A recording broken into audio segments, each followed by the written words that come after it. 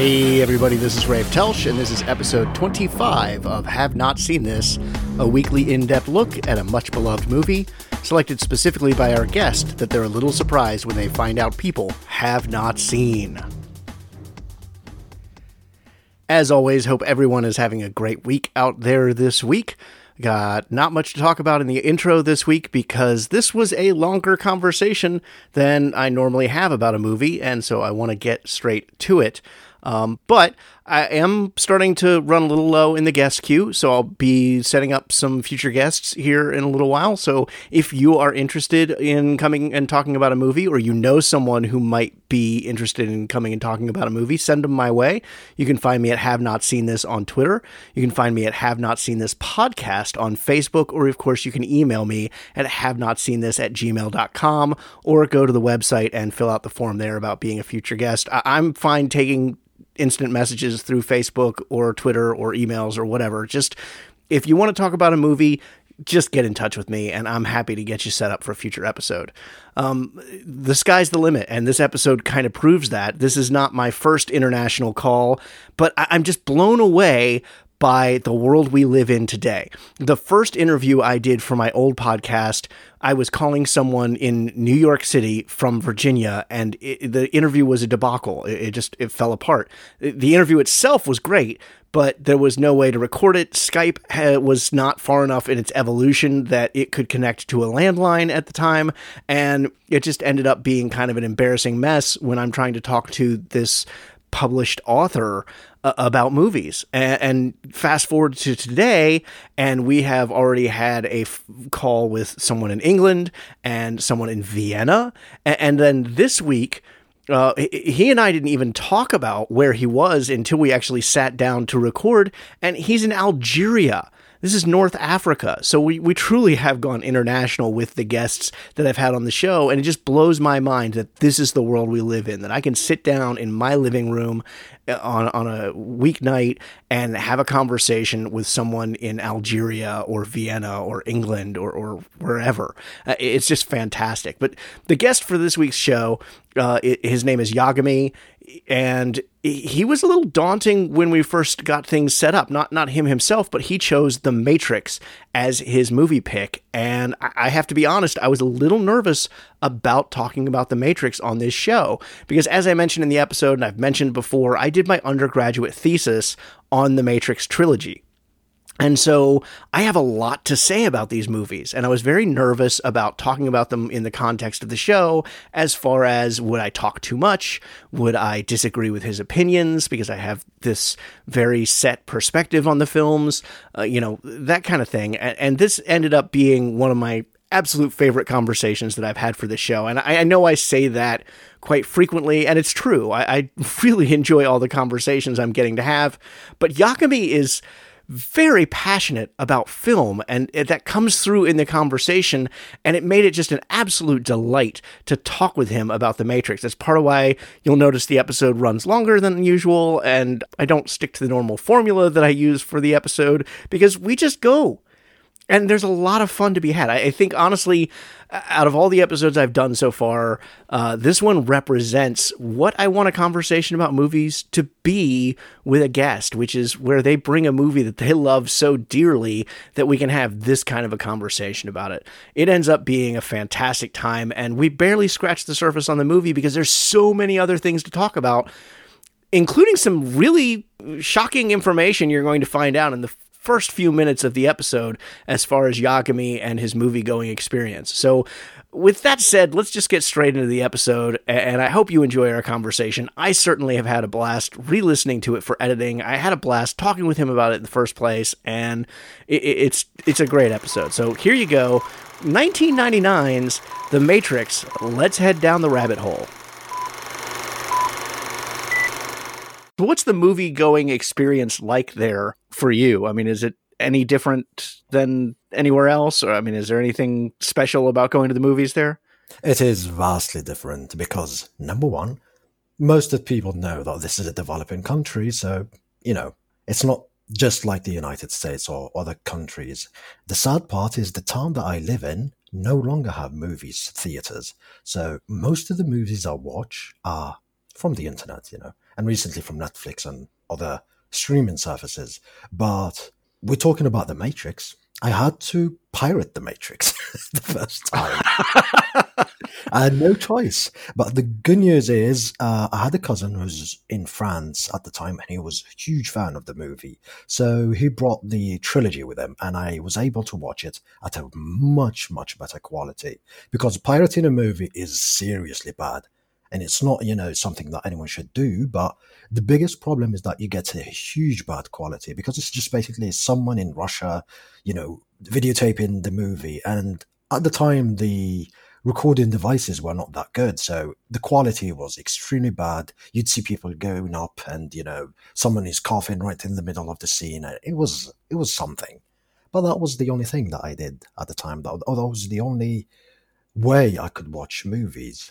And I know this will sound crazy, but I have never set foot in a movie theater. It's basically one of my dreams to do so once I have the chance. Wow, you've never set foot in a movie theater? No, sir, I didn't. It bends my mind. I love movies. It's just that I came at a time where movie theaters were closing, people weren't going there, and people weren't interested. So they closed, and that's the end of it.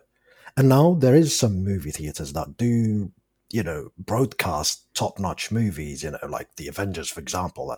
But it's so expensive. It's really expensive. You have to pick the movie you want to go to. And of course, it's far away, so I never had the chance. But I gotcha. Yeah, prices have gone up significantly here. I mean, when I first started reviewing movies, I usually went and saw 2 or 3 theatrical releases a week. It would not be uncommon for my Friday or Saturday night to be going to the movie theater and seeing a movie and timing it out so that I could get 2 or 3 different films in. And now I maybe see one in the theater a month. I don't get to go that often, partially because it has become rather cost prohibitive. But I can't imagine not even going to see one in the theater. That's really interesting.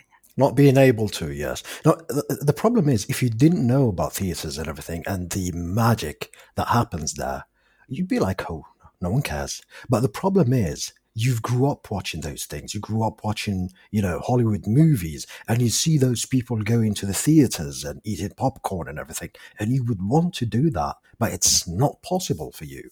So yeah, there's always this burn. Like I said before, I want to see something in 3D Max. That's the current objective. That hopefully in the near future will happen for me. But I would do that. Yeah, and I would. That would be even more pressure to make sure you pick the right movie to have that experience with. I guess something I guess we take for granted, because so many movies are released in 3D. My personal philosophy has been, what did the director intend? Because when 3D became a big deal, everything was being released in 3D, and a lot of the movies were just being converted to that. So my philosophy has always been, did the director actually intend for this to be in 3D, or is it just a gimmick the studio is using to sell more tickets? Oh yes, especially those movies who were specially not designed, of course, especially shot around 3D. I hate those. You see that it's forced. There's this long scenes of some ship flying or someone going really fast so that they sell this whole technology to the people who are watching it. I hate those. I would love to see a movie like, for example, The Lord of the Rings in 3D Max and everything. It's an amazing experience, but it's just something to elevate the amazingness that is that movie. I don't want something to distract me from the movie. Yeah, no, I totally understand. I mean, I saw when Avatar came out, it was a big deal because Cameron wanted that to be in 3D. And when I watch it now, I still remember what the 3D experience was like, even though I don't watch it in 3D anymore, because it was designed for that. So it's easy to remember. It's easy to watch it now and go like, oh yeah, this was like that. Whereas there are other movies that I've seen in 3D that was a miserable experience specifically for the reasons you mentioned. It just wasn't designed for that. Well, everything is forced is obviously not good. It goes without saying. I don't know. To be honest, I have no idea what the experience is, so I'm going to have to rely on you to describe it for me. Is it something that you have to do, or is it not really that spectacular? I think it depends on the movie. I mean, as I said, Avatar, I can watch it in 2D and I still remember what it was like to see in 3D because it was that powerful of an impression. And I can only think of one or two other movies that were that way. Like Tron Legacy was really cool. I love Tron because when up until Sam goes into the computer, it was presented in 2D. So it became kind of this Wizard of Oz type thing where, when Dorothy lands in Oz, everything becomes color. And it was kind of that way with Tron Legacy, where when he goes inside of the computer, now everything's in 3D. And I thought that was a really impressive way of handling it. Oh, that's and it played really well. But most movies, I don't bother with 3D. It's just not worth it. Yeah. Which kind of leads me to the conversation that I always have with my cousins, for example. They love movies, and because they're older, they do prefer the older style of movies, the stuff that is always story-based with those amazing actors, old school stuff and everything. And I am a little bit younger. I'm 34, by the way, but I like both. For me, a good film is something that has a good story. I don't care if it is fantasy. I don't care if it is The Godfather, for example. As long as there is a good story, I will watch it. I kind of hate the fact that it needs to be something like The Godfather, Green Mile or something in order for it to be good for some people. I hate that. I would love to see something good. That's it. And sometimes being fantasy is really good. Yeah, absolutely. Absolutely. No, I agree with you. And I mean, that's why the movie we're talking about today was one of my favorites, not just because of the special effects. And it's definitely a popcorn flick as far as action goes, but it also has really good characters and a deeper level that you can kind of mine into. And that's what I want. I want characters I can care about. And to me, that's the heart of any good story, is that you care about the characters. If you don't care about the characters, then the story's not going to be compelling regardless. So, and the special effects aren't going to matter. So that's, to me, it's all about the characters. Oh, yes. And you say that, and it's just the flash of, Agent Smith and the other characters just are there. They are so good. They're so amazing. Of course, let's face it. It's not a movie without its flaws. It goes without saying. It has so many things going wrong, especially the sequels to it. Because I love the first one, it goes without saying. But second and third, I love the second too, because the whole action scene and Morpheus with the katana sword, those are amazing to me. But let's face it, they were not as good as the first one.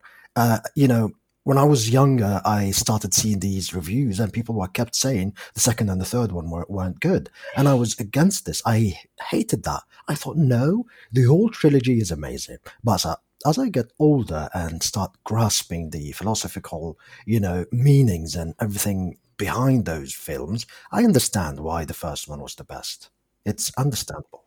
All right, well, let's get into it. We're talking today about 1999's The Matrix, written and directed by the Wachowski brothers, as they went by then, and now they would just be the Wachowskis, starring Keanu Reeves, Lawrence Fishburne, Carrie-Anne Moss, Hugo Weaving, Gloria Foster, and Joe Pantoliano. Oh, yes. And I love Hugo Weaving in this movie. Oh, yeah. Oh, yeah.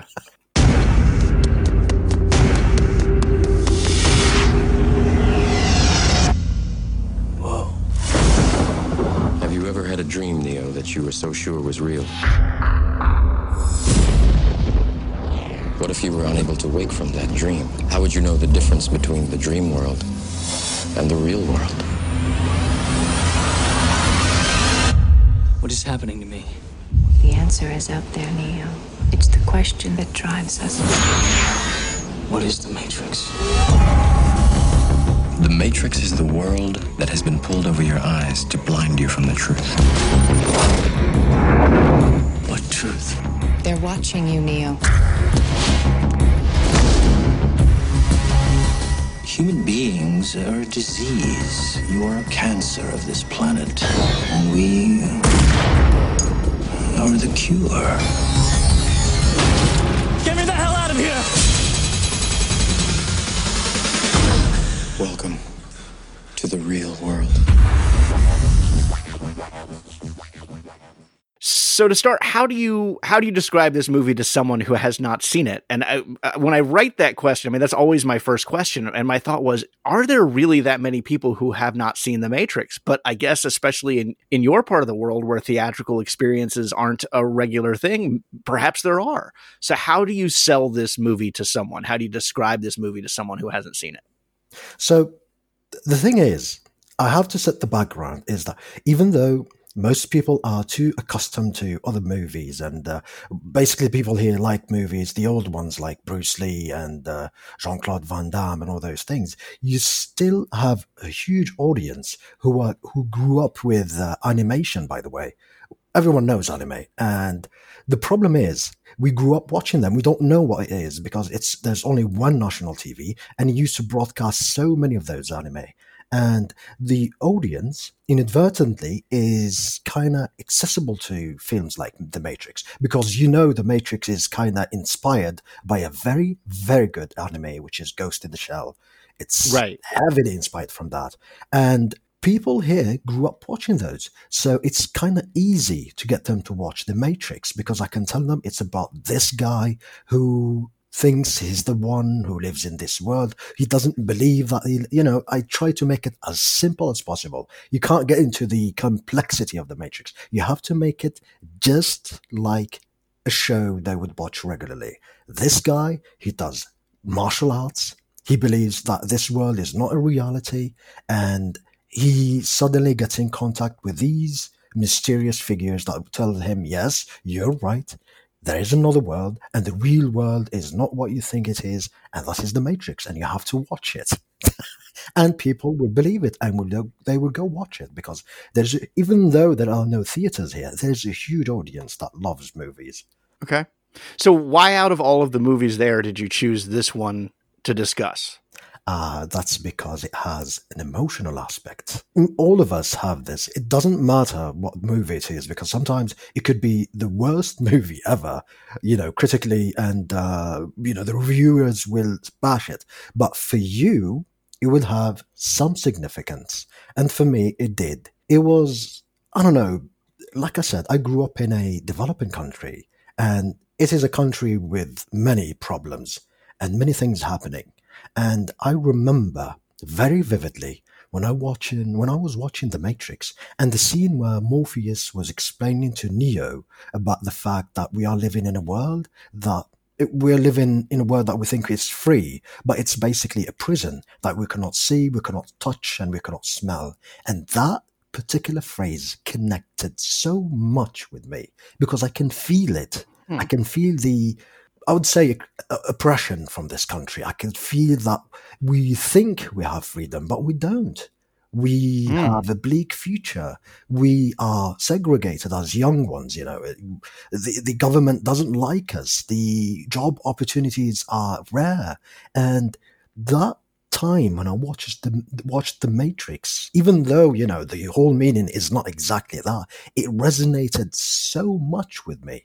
Even to this day, I kid you not, I didn't even talk about this with my friends. We were just walking, and he was telling me, you know what, sometimes we were talking about things that happen in our families, and he was like, holy cow, I feel like we're in the Matrix, because it feels like these are programs. And even though we are separated, we didn't live in the same town, it still happens the same way, the same sort of subjects being tackled. And it feels like these are just defected programs or something. So that's why I love The Matrix. The whole theme of it is amazing. That's really interesting. I didn't think about it. The movie does kind of take place in a major metropolitan area. Yeah. And I just kind of took for granted that everybody would connect with that. But I guess more developing country areas aren't going to have that same experience.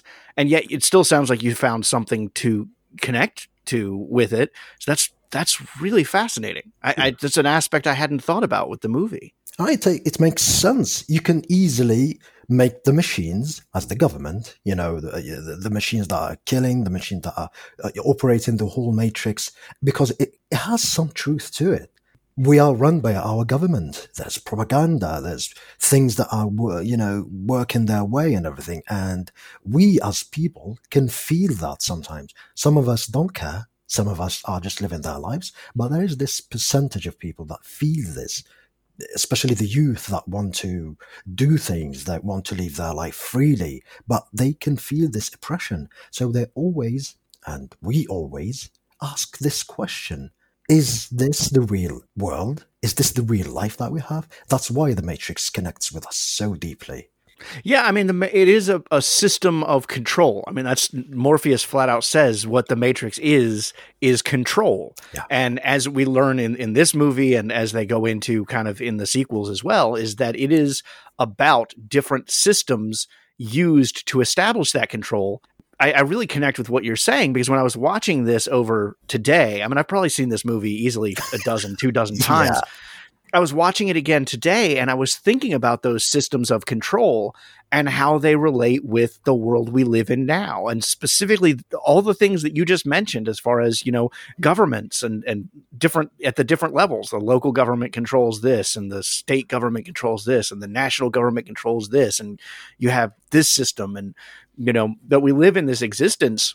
Surveillance and all those things. Well, we live in this existence where everything is a system. In order to pay your bills, you have to have a job. In order to have your job, you have to do this. And, it's this cycle, this non-ending, repeating cycle that our daily lives are. Yeah. And one could very easily say that right there connects to the systems of control as represented in the Matrix. They tell Neo, you are two people. One has a promising future, but essentially the undertext of that is, if you decide to be Thomas Anderson, you're going to have this job that you're going to come to on time, and you're going to work your day, and then you're going to have your little bit of time when you're off, and then you're going to go to sleep, and you're going to do the same thing over and over and over again. And then your other one is this Neo who doesn't have a future. I mean, it's all that system of control that you're talking about. Oh, by the way, that scene I love so much. So it's kind of beside the point. I'm going to have to talk about this, because that scene is one of the most iconic scenes for me in any film. Again, because it has some sort of a emotional attachment to me. I'm obviously not a native English speaker. It goes without saying.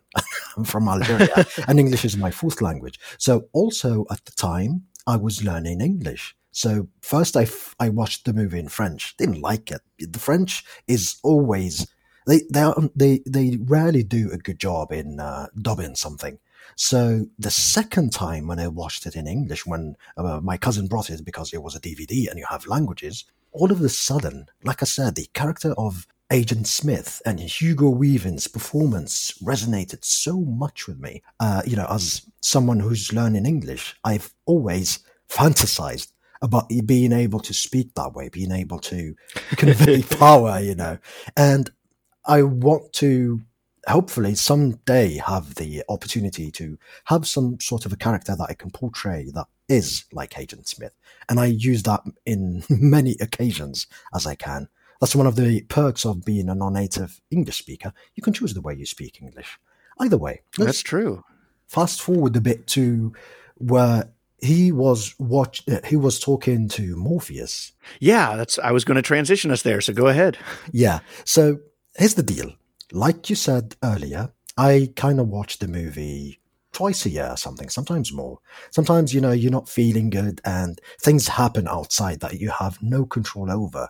So it's always good sometimes to pop the movie and watch it, and you're like, man, there's so many things that are being said in this one that I can connect with in the reality. It's weird sometimes. I feel like someone is talking through me in that movie, and it's amazing.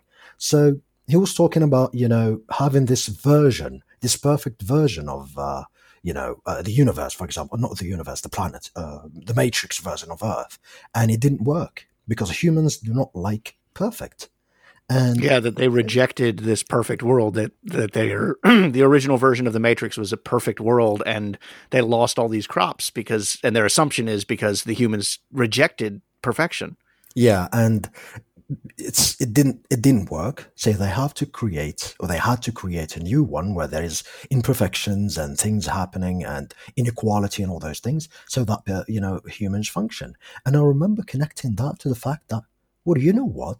There is imperfection here. There is imposed bureaucracy. if you want to go get some government paper, there's so much weird stuff that is inexplicable. And as you grow up and you start reading about, how the governments work and how they are doing these things and running these things, it's basically a case study. And bureaucracy is imposed so that people get too preoccupied to question what the governments are doing. We are too busy trying to get the bread on table, too busy trying to get, our next government issued paper and these things. And that's kind of what, Agent Smith was talking about to Morpheus. There you go. And I love that. Every time I rewatch the movie as I get older, I discover something new and I love it. I just love it. Yeah, I'm right there with you. In fact, that scene with Morpheus where he unplugs, he takes his sunglasses off and he takes the earpiece out, and he has that speech about, I hate this place. I hate this place. This zoo, this prison, this reality, whatever you want to call it. I can't stand it any longer. It's the smell, if there is such a thing. I feel saturated by it. I can taste your stink. And every time I do, I fear that I've somehow been infected by it. It's repulsive, isn't it? And it dawned on me for the first time today that this Agent Smith has already evolved. We see that in the sequels that he becomes something more, but he's already evolved beyond just being the gatekeeper of the Matrix, as Morpheus puts it earlier in the film. He has an emotional response going on. He hates this place. He hates these people. He hates the smell, and he wants to get away from it as fast as he can. And it's like, he's not like the other agents. You never see any of the other agents being anything other than cogs in the machine like they're supposed to be. And yet there's something different about Agent Smith in this first movie. And I think a lot of that is part of also what you were saying with his conversation with Neo earlier on in the film. He lays things out. He talks to him. He establishes who he is as a character. But who he is as a character is very different from who he probably should be. And that's what I like about, Hugo's performance, is that the first time you see him and you can, see him with other agents, you can feel like he's kind of different. There's something not normal. It's not normal. It's not comparable to the other agents with him, because they feel bland. They feel just like, characters that are moving, like other programs. But there is something off about him. There's something unnatural. And of course, that scene you talked about kind of affirms this. So I loved this because it transitions him to, in the other movies, and how he got, the things that happened to him at the end, and how he talks with Neo later, and the way he wants to do things after he have been defeated by the One. And now he no longer have purpose. So basically, no longer having purpose, that means that he has free will and he chooses the things that he does. But yeah, it links together beautifully, and I love that. Even though people don't like the second and the third one, it still ties in perfectly with the story. Yeah. And it's fascinating that you use the term free will, because that's one of the underlying themes of this movie, is whether there is free will. That Neo doesn't like the idea of fate, because he doesn't like the idea that he's not in control of what happens to him. He says that early on in the film, and he's relieved when the Oracle tells him he's not the One. And she even says, you're probably happy to hear that because you don't believe in this mumbo jumbo anyway.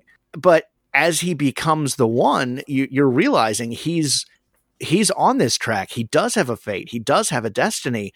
And one of the things I love about the sequels, I'm a big fan of the sequels, but one of the things that you establish with the sequels is even being the One is a system. It is a unit of control that was built into the Matrix. Yeah. It is nothing unique unto itself. It is unique among all of the other people plugged into the Matrix, but it is nothing unique unto itself. It's just another system of control.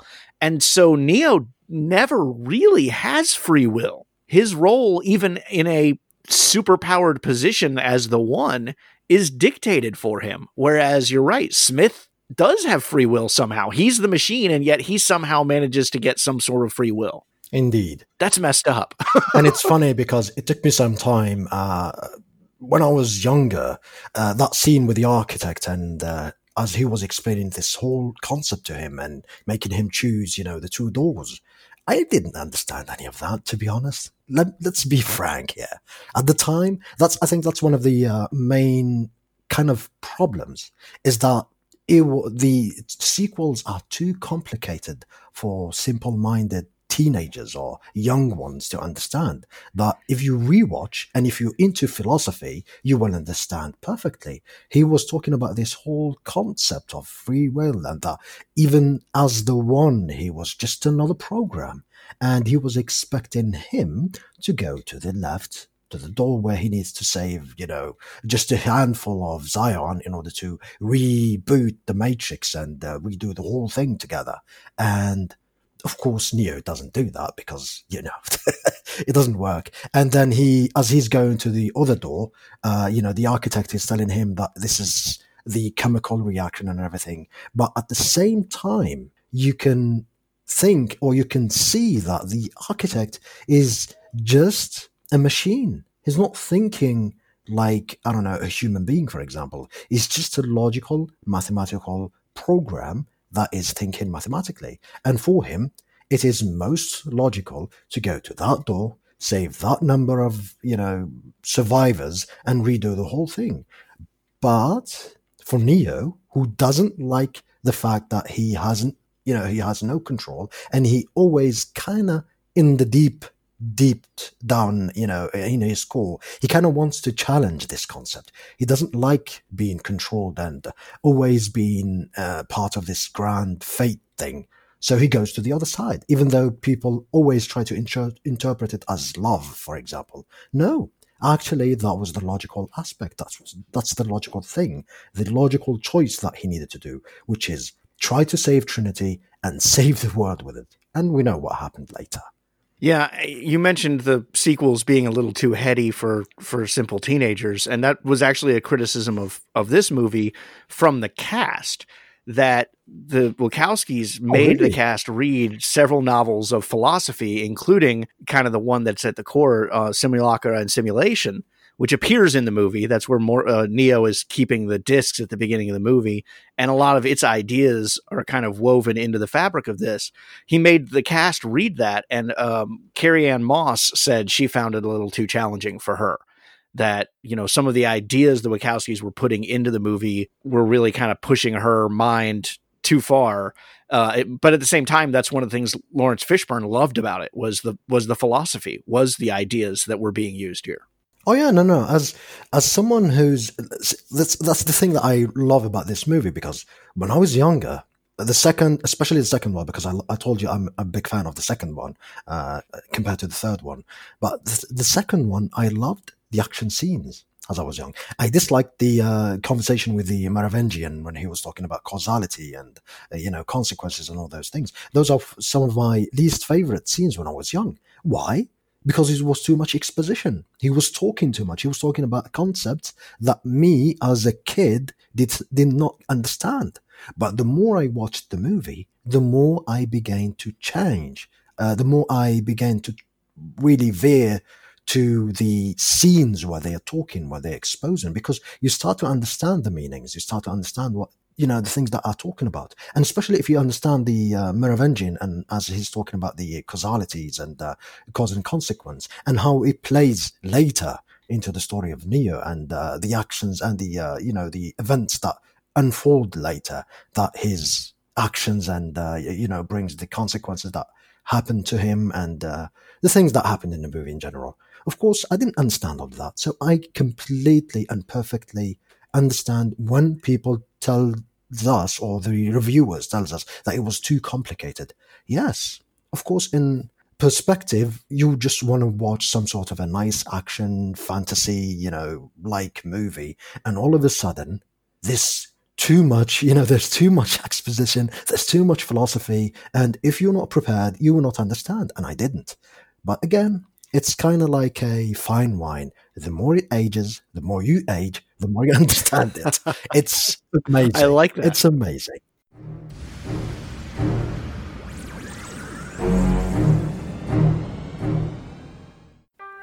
Hey, Andrew. Hey, Maddie. Do you like horror movies? I sure do. Well, did you know that most horror movies are inspired by real-life horror? Really? Like what? Well, take The Shining, for instance. That's based on Stephen King's real-life addictions, or The Purge, which could be our country any minute now. Oh, and The Strangers, which is based on a real-life murder. People should be talking about these things. Hey, guys. Oh, hey, Producer Michael. Hi. Well, I hate to break it to you, but somebody already is. It's you! That's right! We are Friday the 13th, the podcast where we talk about horror in real life and horror in media, all from an LGBTQ perspective. Because we gay, y'all. We are proud members of the Legion Podcast Network, and we can be found on iTunes, SoundCloud, Stitcher, or wherever your favorite podcasts are found. And follow us on Facebook, Twitter, and Instagram. Come along with us on this crazy journey, and as always, Get slayed!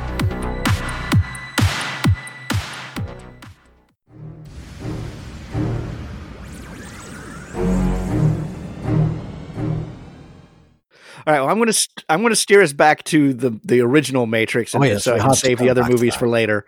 And you kind of gave me an in here. I'm going to shorten. I usually look at a lot of the critical review type stuff to talk about, but Roger Ebert specifically says something that addresses what you just said. He gave a positive review for The Matrix, but said, "The Matrix did not bore me. It interested me so much, indeed, that I wanted to be challenged even more. I wanted it to follow its material to the audacious conclusions, to arrive not simply at victory, but at revelation. I wanted an ending that was transformational like Dark Cities, and not one that simply throws us a sensational action sequence. In short, I wanted a third act." So he's kind of almost going the opposite direction of what you said, that he wanted more depth to it than action, at least with the first Matrix movie. Now, I didn't look to see how he responded to the other two films because we're not specifically talking about those today. But I find that interesting that you're talking about as a kid not liking the talky parts so much in the movie, because they're not only exposition, they're philosophy. And Ebert's here saying, I kind of wish there had been more of that. I wish there had been more of the material that challenged me. Yeah, it's understandable. But again, it's such a good movie that even though it talks to a young one, it talks to a young version of me, it still finds a subject that connects me deeply with. You're no longer watching some sort of an entertaining, action movie, like the Avengers in these days. You are all of a sudden watching something that is speaking to your soul, that leaves a mark after you watch it, literally changes your, perspective in life. Not dramatically, obviously, but it gives you a perspective. There are a few movies that does that. A few movies that makes you reflect and everything. And you finish, as a kid, you finish watching this movie and you're like, wow, this is amazing. That I am not, alone in this universe, that there are other people who actually thought about this. Even though it is presented in a fantasy setting, it still connects with me. But, of course, as you grow older, the philosophy aspect comes in and you start thinking about all of these aspects. And I kind of agree with him. It's not easy to implement these things, but the more of these subjects in the movie, the better, actually. They talk too much in the second and the third one. That's why the people are lost. But in the first one, there's just enough. There's action and there's, exposition. There's story, there's philosophy, there's deep meanings. There's things that the Oracle tells Neo that will happen later, things that makes him understand things later and all those things. And it's just a perfect blend. That's why it's a balance of all of those things. You want to be, you're a philosopher, you will find your likings in that movie. You're an action guy. There's some groundbreaking action in The Matrix. It's the movie that revolutionized, that the camera 360 thing. And if you are a guy who's, neutral, you'll find some other things in the movie. Whereas the other two, sometimes they veer too much into one thing compared to the other. Well, one of the ideas that's come up on this podcast in the past kind of resonated from a line in the movie that I kind of want to throw at you. After Neo is unplugged from the Matrix, I think it's on their trip to see the Oracle. Yeah. He makes the statement, it's on the way to the Oracle. He makes the statement, he's looking out and he remembers eating at that restaurant. And he turns to Trinity and says, I have all these memories from my life. None of them are real, are they? And it really kind of, one of the ideas that we've talked about in previous episodes is the idea of memory and nostalgia, that nostalgia can almost be a toxic thing because we get this attachment to the past. And when we revisit it, we end up disappointed. What do you think about that as far as relation to the Matrix? Is it a bad thing when he goes back into the Matrix and suddenly has these memories, and which are emotional responses to places that in reality don't even exist? I don't know. Did he have a conversation about this with Morpheus? And he was telling him, no, these were experiences that happened to you. Even though they didn't exist, they're still there. They still contribute to you as a human being. So, at the same time, it's not something bad. But yeah, it's understandable. Most often they're not. Again, it connects with you. Nostalgia is something really strong. But sometimes when you revisit this, you're like, what, really? That's not how I remembered. And you feel like, a bit wasted. I'm a big into gaming, and sometimes I feel nostalgic to some sort of a game, and I really go dig it from some sort of a 90s folder. And when you bring it and you look at it and you're like, wow, seriously, I love this one. I know I love it, but it's not how I remembered. Nostalgia is seriously, just like you said, extremely toxic because, I don't know, your memory alters things. When you see something, it's not exactly how you see it sometimes. You just get changed. It depends on, how you see things and your perspective on life. Again, another amazing perspective from The Matrix. Yeah. I mean, there's a lot to this movie, and it doesn't, it never ceases to amaze me what I can get out of a viewing of it. I know a lot of people criticize it for just being fluffy philosophy, but the thoughts are there if you choose to mine them. And I know a lot of people write it off as an action movie, and I still say that the action sequences hold up pretty well. I mean, there's a reason why bullet time became such a trend and such a thing that was even parodied. Oh, yes. It is groundbreaking. What more do you want? I think these types of people are kind of the anti-hype train. It's like they feel like they have to say oh no, it's not that big. Friend, that's the movie who created a new genre. Not, an entire new genre, but that's the movie who created the bullet time. That's the movie who did the slow and the 360 camera. There was no such thing as that before it. That was the movie that did that. Yeah. You can't deny that aspect, and you have to give it credit for that. Even though, okay, like I said, it has its flaws. It's probably, yes, it's just on the fluffy side in the philosophy aspect, yes. Philosophy is such a huge thing. But again, it was presented in an amazing package that even for people who don't delve into those things, who will not catch on to the deep aspects or deep meanings of the movie, they will still connect with it. That's why it's perfect. Well, and the thing that I want to ask a lot of those people is, have you ever tried reading Simulacra and Simulation? Because Baudrillard is thick. I mean, the book that they used as kind of a foundation philosophically for this movie, have you ever tried reading it? Obviously not. I think I told you in email, and I've talked about it before on the podcast. Yes, I wrote my senior thesis for my undergraduate degree. I wrote my senior thesis as a philosophical support for the Matrix trilogy, for the trilogy as a whole. So basically, I said the sequels were driven by the philosophy, not by financial gain. And I had to read Baudrillard for that. And you have to read it out loud in order to try and capture the nuances of these long sentences that he's using. It's really thick. So if we can get that in a abridged form, in cinematic form, I'm all for that. And then if people want to go down that rabbit hole, to use the Matrix's metaphor, then great. And if they don't, at least they got a taste of it through the movie. Indeed. Now, okay, we have to talk about something. The relation that The Matrix has to Ghost in the Shell. I don't know if you've watched that movie or not. Do not, and I repeat, do not watch the new one. Watch first the one that was in the 90s. It's standalone, complex. You have to see the vision. You trust me, you will see the Matrix. I'm not talking about, okay, I see the error. You will see the Matrix there. It's such an amazing movie. You know, so much of the elements of Ghost in the Shell are present in the Matrix. So they talked about this. Yeah, they openly, the Wachowskis talked about this. Did I say their names correctly? Yeah. Okay. Okay. They talked about this, and you can see the inspiration because, all right, I'm not going to be that guy who tells you I watched the Ghost in the Shell before the Matrix. No, it was because they said this was based on the Ghost in the Shell that I went ahead and watched it. And trust me, I'm going to talk a tiny bit, veer a tiny bit about the Matrix. It's about the new and the old Ghost in the Shell. The old Ghost in the Shell will grab you in the first 10 minutes. You just need the first 10 minutes and you're in there. You're in that universe. It's such an amazing vision.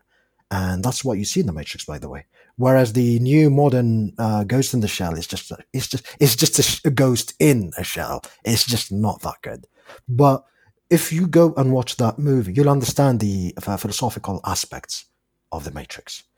It's not a novelty in that domain, because that movie is a huge philosophical, debate about the human, the soul, and, being connected to this world and all those things. It takes place in a future Earth where things are not as they seem, and you're connected to the internet and your soul is connected to the internet. So it poses this debate of what is the soul. That's the core of Ghost in the Shell, to me personally, of course. It poses this debate of what is the soul and everything, because the protagonist there's something, I'm not going to spoil it, of course, there's something major. I appreciate that, because I haven't seen it. Goes with that saying, we're watching movies, man. Spoiling things like these are equal to a major crime. So the major character, there's something, and she is a major, by the way. It's funny. There's something major that happens to her that will enhance this philosophical aspect. So after you watch that movie, you will think, okay, I understand now why the Matrix is heavy on that, on these terms, on these aspects, on the self and on the free will and everything, because that movie paved the way for the Matrix. It's so much connected to it, and not being the same at all. It's inspired, but it poses the same things. It's like you can see the directors watching it and thinking, okay, we have to make a movie that enhances these things. We have to think of a scenario where these things are more into our world, because that's futuristic. Sometimes there's a disconnect in future, but the Matrix is more rooted in what happens in life. You can easily use the Matrix to, explain situations on our planet, things that are happening even now. But you can't really use Ghost in the Shell. Again, too much into the future. So that's the thing that I love. Well, you've sold me. I'm definitely going to have to check that out. It's not the first time it's come up on this show, and I suppose I'm destined to watch it eventually, one way or the other. Oh yeah, it's an amazing movie. The other thing about The Matrix that, I haven't heard criticized as much as something like Star Wars, but it very much follows the typical hero's journey storyline, right down to the idea of death and rebirth. And that's even foreshadowed at by the Oracle, when the Oracle says, that I'm not the one. Sorry, kid. You got the gift. But it looks like you're waiting for something.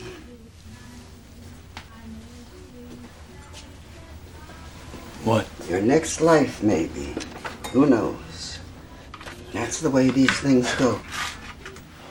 And that's such huge foreshadowing. And it's still one of those elements of the movie that I absolutely love. Now, I have to undersell the movie a bit. Again, we're going to go back. I don't know. It's working perfectly. Going back to the Ghost in the Shell, and the fact that the directors are too amazed by animation and Japanese animation. This aspect is pretty common in Japanese animation. And I've watched a ton of those, and it is pretty common. For me, it's normal to have, this protagonist and these things happen to him. It happened a lot back in the day. There's many similar stories like this. So for me, it wasn't something strange or new. It wasn't a nuance to me. But I guess for people who haven't that much experience in, the Japanese industry and the way they tell stories, yes, it's understandable, having this character, all of those things happening around him, the foreshadow. There's so much foreshadowing in, the animation industry. You'll be surprised. Yeah, I've never been a big anime fan. I don't know why. I have a couple that I've seen that I liked, but for the most part, it just doesn't appeal to me. But I'll definitely check this one out. As I said, not the first time it's come up, and I think you've sold me on sitting down and watching it. So, well, the new stuff are just for children, to be honest. I'm talking about post-90s, because at the time, the Japanese industry didn't have enough money. There's the economical crisis. They didn't have enough money to make Hollywood, type movies. So they are confined. They needed to they had ideas, and they needed a medium, and it was animation. Goes without saying. This is the long story short. So they make beautiful stories, and we get exposed to them. And of course, we get inspired to make such things, That's exactly how they were thinking. That's exactly how The Matrix came to be. And as a fan myself, I love it. I really, really love it. And there's many nods to it, and so on and so forth. And let's just distance ourselves from that subject. I don't know, going back to The Matrix, sometimes I see the double cat, by the way. How do you explain that phenomenon? You see the what now? The double black cat. Do you remember that scene? Oh, yes. I see it. I swear to God. It happens. I don't know, it's just the two cats or something, but you see it and you're like, uh-oh. Well, yeah, and that's one of the things I love about that moment is it keys in on something that we all experience. I mean, everybody has deja vu in some moment in their life. They have some experience that they swear they've been through before, or they had a memory of it or something, and it rationalizes it by saying it's the Matrix resetting in some way.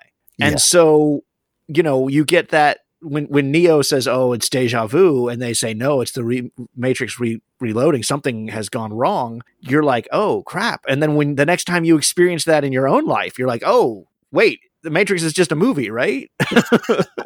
Again, going back to that story I was telling you, what we were talking about, me and my friend about, family situations. It was so relatable. I was practically finishing what he was talking about. So that's exactly what's going to happen. This, and your mother said that and that and that. And we were talking about, we found ourselves talking about The Matrix. I told him, funny, there's this podcast I'm going to be in that is going to be talking about The Matrix. And here we are randomly walking in the street, and it just barged into our life because it's such a similar situation. Two different families, too distance, there's a big distance. And yet, what is the similarity? That's the core, the thing that I love about The Matrix. It strikes, even though it is fantasy based, it strikes deep core things that happen to everyone throughout the entire planet. You think that, okay, maybe it takes place in the United States and it's only for the American. No, we are so deeply connected to it. It's amazing. Well, and I mean, there's little moments in it too that I'm sure, can be related to in different ways. One of my favorite tiny little moments is the first altercation between Smith and Morpheus when he, busts out of the wall or whatever, and they're fighting there in the house right after the black cat moment you just mentioned. Yeah, and Smith introduces him. It says, "I'm Agent Smith," and Morpheus's response is, "You all look the same to me." And it's like the irony of a black man saying that line is not lost. It shouldn't be lost on anybody after decades of people saying, "Oh, all black people look alike to me." The fact that Lawrence Fishburne gets to be the one to say that line is just so phenomenal. And that's something I think a lot of different cultures can relate to. Oh, yes. It goes without saying. And there's so many of this, but we talked about this, you know, when you are watching something, and because I'm exposed to the Asian culture, for example, I can easily discern if someone who's from China, someone who's from Japan. There's notable differences, but someone who isn't exposed to this is like, they all look alike to me. It's the same thing. And it's an amazing aspect too, like I said. The fact that they kind of reversed the whole thing, like Lawrence Fishburne saying this, it's amazing. Yeah, I love it. And the truth is, all the agents should look alike. I mean, ideally, they should be the same, but it's just still the power of giving that line to Fishburne is just one of my favorite moments about this movie. I mean, not that there's a ton of moments about this movie. I mean, Joey, we've barely scratched the surface, and we've actually almost talked for our hour. But you know, I love Joey Pantoliano, Joey Pants. His role as Cypher in this is still one that I can never forget when I see him in anything else. We just talked about Midnight Run a couple of episodes ago, and you know, I still see him and I'm like, well, you're a piece of shit. You just, you know, you're a traitor. You betrayed everybody. Oh wait, this is a different movie. But yet at the same time, he kind of has that tendency to always play that character that is a betrayer. That's because he's good at it. That's the thing. Oh yeah. My favorite scene is the diner scene when he was talking with Agent Smith, and he was eating that delicious, juicy piece of meat, the steak. That was amazing. But at the same time, you lose yourself. You think, okay, that's a guy. That's what I love about, you know, acting and actors. He became the guy. He became Cypher. It wasn't some guy portraying the character. At that particular moment for me, I forgot I was watching the movie. I felt like these two guys, you know, are talking to each other, and he was like, okay, I want to be an actor. I want to be resurrected, and this steak tastes really good and all those things. And that's amazing. I think, talking about the cast, again, like you said, we are barely scratching the surface. We can talk about, you know, we can take the movie from the first minute, from the text in the computer, all the way, and I think we can put this into 10-hour podcast or something. But oh yeah, the thing is, that's the genius of the writing of the characters. Like you said earlier, if the characters aren't good, the whole thing will crumble apart. And each and every character, even the ones that are minor, are still so good, so well presented.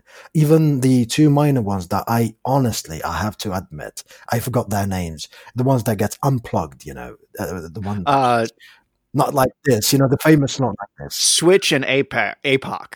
And Switch is a really interesting character because she's donned in all white when everybody else is in all black. And I've always wanted a backstory to her. I've always wanted to know more. And what little I could find in my research is she originally was only supposed to be half that character. The reason her character's name is Switch is that she was supposed to be male or female in the real world, and then the opposite gender within the Matrix. So kind of capitalizing on that, people, you know, project themselves as a different person online. And that was the way they were going to go with that character. And they ended up just staying with the actress for both sides. But there's no explanation. Why is she wearing white when everybody else is wearing black? And I'd love to know more about that. Yeah. But still, it's so important, you know, so interesting. These minor characters that, yes, you forget their names, but still you will not have the movie without them. They're so heavy, so important to the story. And of course you have the character of Morpheus, which is one of the best.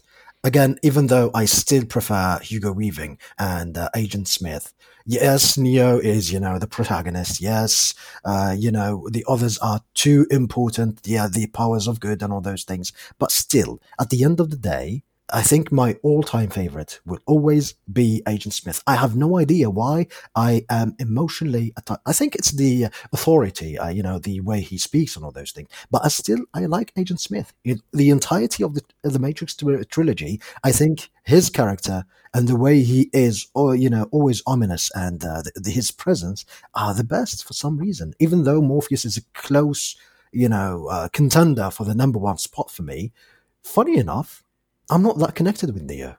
What do you think about this? What's the characters that you like, or the actors and all those things? Oh, for me, it's definitely Morpheus. I mean, I'm a huge Lawrence Fishburne fan in general, but this movie probably contributed a large part to that because I love the very zen presentation of the character for the most part. He's one of the characters I'm a little disappointed by in the sequels because he goes a little action star, although you got to love him with that katana. But I love the presence Fishburne brings to the character, that he is just this very determined but yet calm master. I mean, he is the master here to Neo, even though he's not perfectly that archetype. I love him, and he's my favorite character, hands down.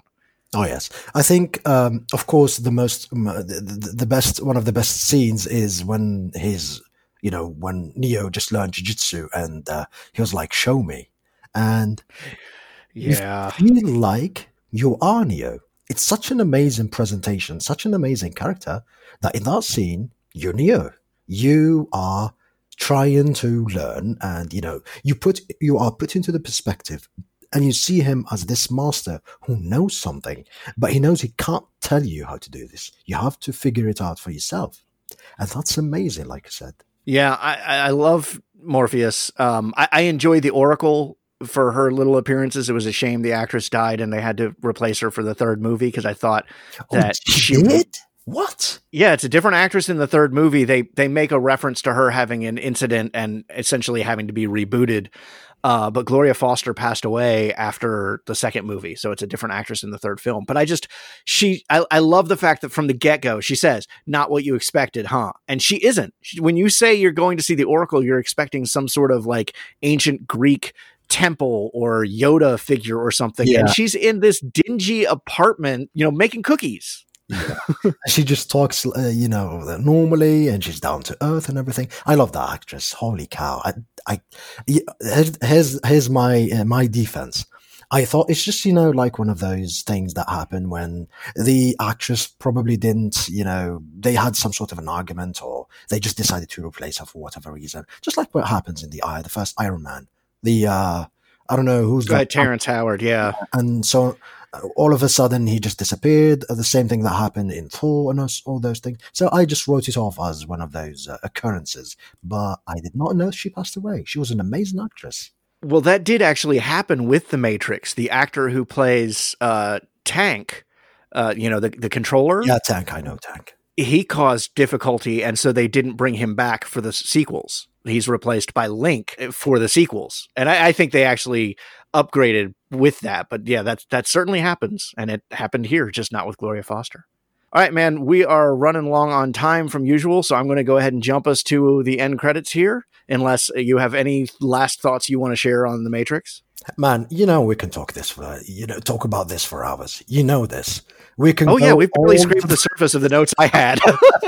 we were just okay. I have to apologize for this being too much, chaotic. But I think for this particular movie, the theme of chaos, the way we were jumping, left and right, this scene, that scene, works perfectly for this movie because chaos is also a huge theme in the Matrix. But that said, I love The Matrix. And I thank you so much for having in this podcast. And I would love to come back if you have any other movie we'll talk about.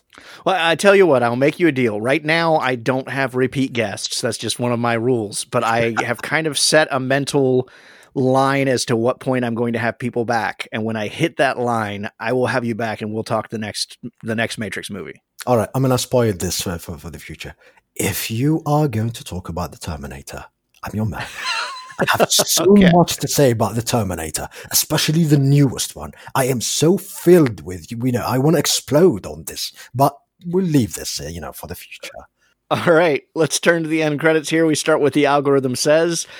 These are other movies that are recommended by various algorithms. They say, if you like The Matrix, you will like these movies. So this is kind of a lightning round, quick response. Do you like this movie? Do you not like this movie? In a lot of these cases, I have no idea how they're connected to The Matrix, but this is what the algorithm says. Shoot. So first up, The Fifth Element. Love it. Do you want me to elaborate? Briefly, it is a lightning round, but you certainly can elaborate more. It's just a tiny bit, because there's a tiny thing. I don't know if you know about this or not, but the story is amazing, and the characters and everything. I don't like Bruce Willis' character, obviously, but the others, amazing. But I don't know if you remember the cab chase. You do remember? Oh yeah, we just did an episode on it, so I've rewatched it recently. That music you hear in the background is by Sheb Khaled. And do you know what Sheb Khaled came from? No. Algeria. Oh, really? From my country, man. Yeah. He's a very, very well known. He revolutionized that genre and he became worldwide known. And that music you listen to is from Algeria. That's fantastic. All right. Next up, Dark City. Haven't watched it. Oh, we just did an episode on that one too, earlier in our run. It predates The Matrix by a year, and one of the things we discussed in that episode is why we thought The Matrix had better commercial success than that one, but it's totally worth checking out. Oh, all right, The Mummy. The early ones, entertaining. Yes. I loved them. Brendan Fraser was amazing in those things. To be honest, I don't care what the others are saying. It's an amazing movie. Yeah. John Wick. I love John Wick. It's just... it came at the perfect time. I was fed up with, weak heroes. So having this invulnerable deity is just amazing. The guy that doesn't die, that does everything, is awesome. I love the theme. Great. The Lord of the Rings movies. Oh man, come on. Do you want me to talk about this for 10, 20 hours? The Lord of the Rings changed lives. It's such an amazing land of fantasy and everything. It opened my eyes to the medieval fantasy and all those things. It was for the Lord of the Rings that I played some, video games that are into similar universes. And ultimately The Witcher. All right, now we get into some ones I don't see how they're connected, but still, your thoughts on them. Inception. I see why. I don't know. It's like a similar world because, they are in these dreams and in a sense, The Matrix is kind of a big dream. So that's true. That's true. Relation. But Inception is amazing. Come on. It's awesome. One of my favorite characters, what's the Japanese guy's name? He also did The Last Samurai with Ken Watanabe. Awesome guy. I love it. Yeah.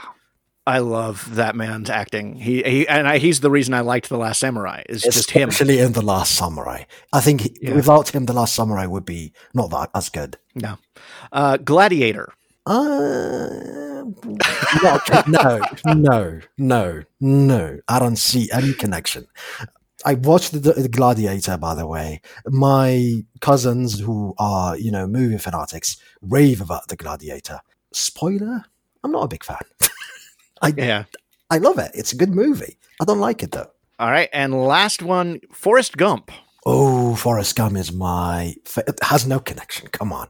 There's no connection to The Matrix. It's an amazing movie. It's such an awesome perspective. And Tom Hanks did something, he portrayed the character amazingly. And recently, I was watching Tropic Thunder and, that scene about never go full R thing. It was amazing. It was so funny and made me rewatch Forrest Gump and everything when he was talking about all those things. And it's just an amazing movie, but no relation to The Matrix. It's become very fashionable to kind of poo-poo on Forrest Gump, and I still like it. Now, admittedly, I haven't seen it probably in a good decade, but I still hold a lot of emotional connection to that movie. Oh, I use the Run Forrest Run a lot. Oh, yeah. All right. Lastly, we always end with a pop quiz. 4 questions related to the movie we've chosen. Are you ready? Oh, please be gentle. All right. Number 1, fight choreographer Yuen Woo-ping originally had no interest in working on this film and made a series of ridiculous conditions in hopes the Wachowskis would change their minds and stop asking for his participation. Which of the following was not one of his requests? A, a ridiculously high salary demand. B, complete creative control over the fights. C, a 4-month training period with the actors. Or D, M&Ms in his office with all the brown ones removed. I like the brown ones thing, but I don't think it's. I think it's the training one. I don't know because I vaguely remember the making of The Matrix, and they talked about this extended period of training where I think Keanu Reeves threw his back or something. Yeah. No, the question is which one was not one of his requests? Oh, was not. Yeah. I want to go to the M&M's one. That's correct. No, the M&M's one was not one of his requests. All the rest of them, yeah, he insisted on complete creative control and 4-month training period and everything. Well, here's the deal. When you don't know this, because obviously I didn't know the answers, it's like, okay, this is so ridiculous that your brain is trying to tell you maybe it's the salary one. That's more, a more happening thing. All right, number 2. One of the actors injured themselves twisting an ankle, but refused to report the injury for fear of being recast. Which actor was it? A. Keanu Reeves. Yeah, it was Carrie-Anne. Very good. I remember her telling that story, and she was so mortified. Such an amazing actress. And she continued too. I even have a vivid memory of the choreography again from the making of The Matrix, and I didn't watch this. It's been years since I watched this, so I'm amazed that I remember this. Yeah, I mean, I love her. So, all right, 3. Famously, Will Smith was offered the role of Neo and turned it down to star in Wild Wild West. What? No judgment. What was his response after he saw the final film? A, I could have done it better. B, I would have had more style. C, I would have messed it up. Or D, wicka-wah, wicka-wicka-wah. Tell you the truth, he's not an arrogant guy, so it's not the last one, goes without saying. I think it had to do something with the style one. Not certain. No, it was I would have messed it up. Oh, I know, because I know he's a humble guy. So either that or that, because he likes to bring style into the things, because I remember, his line from Men in Black, which is an amazing movie, by the way. Oh, yeah. I make this look good. Oh, yes. All right. Last one. Red pill or blue pill? Oh, such an amazing one. You know what? If the world that I live in is perfect, and not, perfect. If it is the country that I want to go to, then definitely the pill that would make me stay there. Which one was it? The blue pill is the one that keeps you in the Matrix. The red pill was the one that told you the truth. That, lets you go and see where the rabbit hole goes. Right, exactly. So I would definitely take the blue pill if I was living in a pretty, nice place. But where I am right now, which pill I would take. I would need Morpheus to finish his sentence. I would just take the pill. Interestingly, the Wachowskis both said they would have taken the blue pill. Yeah, it depends on where you live. You think about it. So what are your choices? Your life is, and your future is bleak, so you take that pill. At least there's an adventure there. And if your life is fine, then why would you impose yourself into this weird scenario if you don't have to do it? Yeah. All right, man, where can people find you? Do you have anything you want to promote? Not really, particularly. I am basically nobody. Goes without saying. But I do have a YouTube channel. It's All Things Yagami. I just play some video games and talk about things randomly. I also stream on twitch.tv/Mr. Yagami. And because many people told me this, I am a starting voice actor. So maybe someone who needs my quote-unquote talent, I'm all yours. Fantastic. Yeah, I'm sorry we didn't get deeper into the rabbit hole here, but as you said, we could easily talk about this movie for 10 hours, but I love the opportunity to revisit it, and I really appreciate the conversation we've had about it today. It was a pleasure to be here. It was a pleasure talking to you about a movie that we both like. Yeah.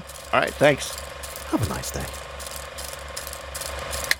So there you go. That's The Matrix, although there's so much more we could have talked about with this movie. And I do intend to have Yagami on the show again. And, I mentioned maybe having him talk about the Matrix trilogy, but the truth is, if he wants to talk Terminator and nobody else has claimed it by the time I have him back on, let's go Terminator or let's go whatever. The man is so passionate about movies. I had a blast talking with him about it, and I hope you enjoyed the episode as well. As always, you can keep the conversation going through the week on social media. You can find me at Talon Hess on Twitter, or the show at Have Not Seen This on Twitter. On Facebook, it's Have Not Seen This Podcast. email me at havenotseenthis@gmail.com. And of course, most importantly, don't forget to subscribe to the show so you don't miss any of our upcoming episodes, including next week, where we continue to follow one of the major stars of this film in a movie one critic called Keanu Reeves' best since The Matrix. Positive ratings and reviews are always welcome, as is just sharing the podcast with a friend and spreading the love. And if you like World of Warcraft, check out my other podcast, Citizens of Azeroth, a World of Warcraft podcast, also available through all major podcast sources. Special thanks to Chris Talent for our wonderful theme song, and so much thanks to Yagami for providing this week's conversation. Maybe you have a movie you want to talk about, one that means something to you, or you're particularly astonished when you discover people have not seen. Well, come be a guest on the show. Head over to havenotseenthis.podbean.com, click the Be a Future Guest button, submit the form there, and we'll get you set up for a future episode. Until next week, I'm Rafe Telsch, and this has been Have Not Seen This.